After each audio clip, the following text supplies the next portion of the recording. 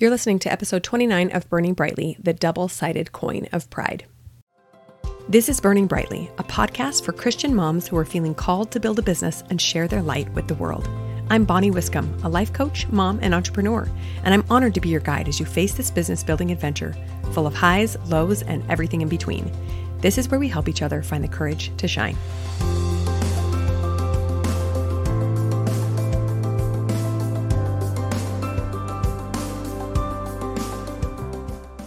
Hello, my friends. Welcome back. Today, we're going to talk a little bit about pride. It's not a conversation everybody loves having, right? No one wants to be considered prideful. And I think that it is something many women of faith are so kind of paranoid about that we actually swing way farther in the opposite direction. So we're going to break that down a little bit today. As we know through biblical study and learning more about God's people, we know that pride is one of the greatest sins that we are warned against. In Proverbs, we learn that pride goeth before destruction. Malachi says that the proud and wicked shall be as stubble. And in 2 Timothy, we learn that men shall be lovers of their own selves, proud and unholy, envious, all kinds of bad stuff we don't want to be, right? So we know that pride is something to be avoided. But because it sounds so awful, I think that we Christian women stay so far away from it that we actually do something else that is also not helpful. And I want to look at the other side of the typical coin of pride that we think of. We think of pride as this vaunting of oneself, of being better than others, of thinking you're so amazing. But I want to ask this question of you. Is the opposite of pride humility? What is on the other side of pride? Is there something else that we should also be avoiding? And spoiler alert, I think there is. We're going to talk about that today. So I'm going to first share a little bit of my own history with pride. When I was a young adult, I struggled a lot with feeling that I wasn't good enough. And as I talk to more and more women of faith, I find that this is incredibly common.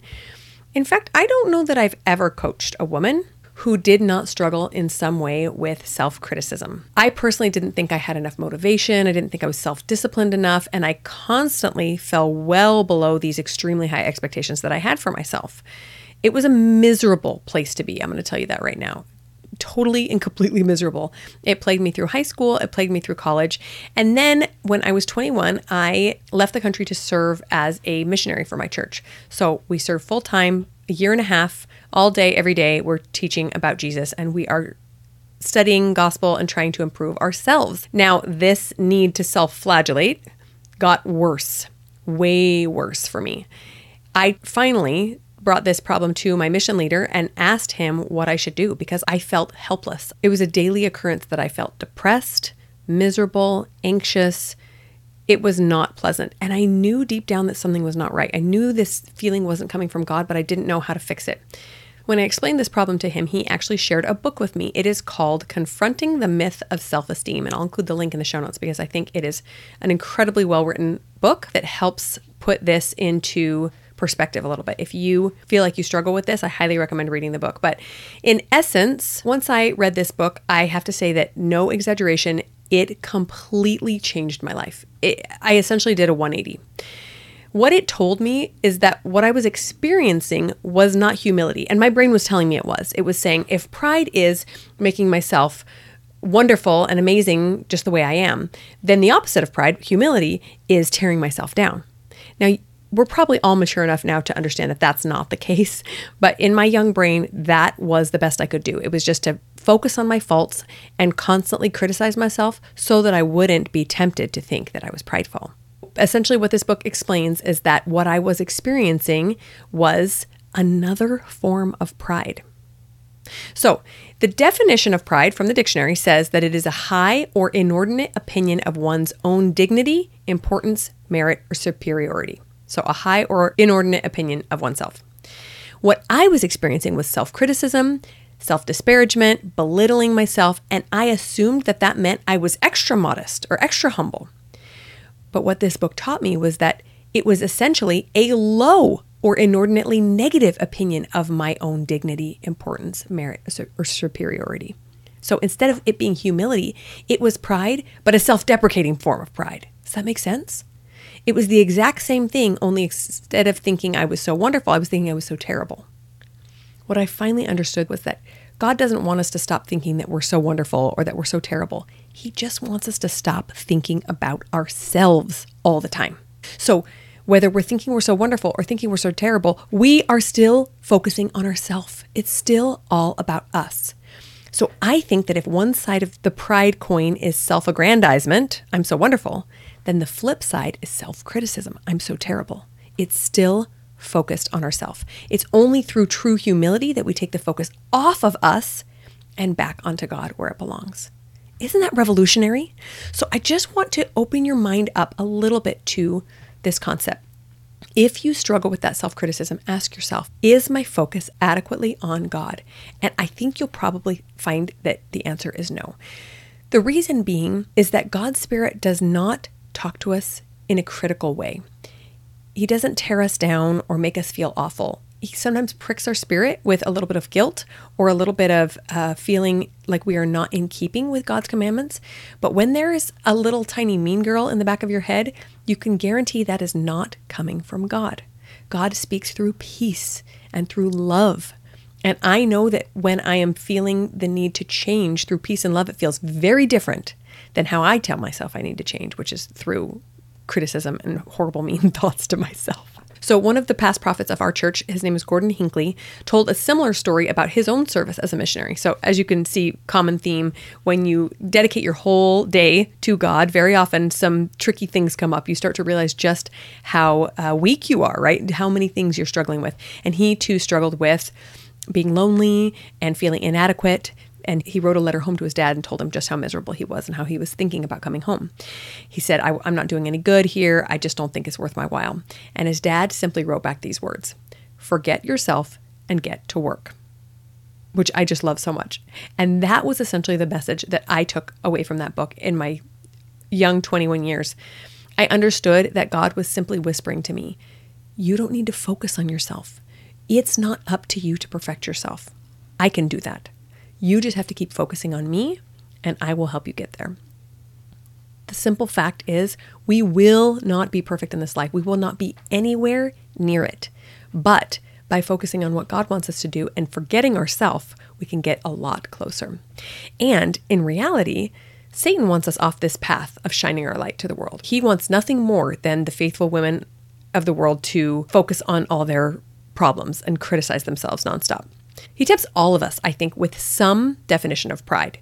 So some he will tempt with the traditional definition, right? That of vaunting yourself above others. But for most of us women of faith, that is not a temptation.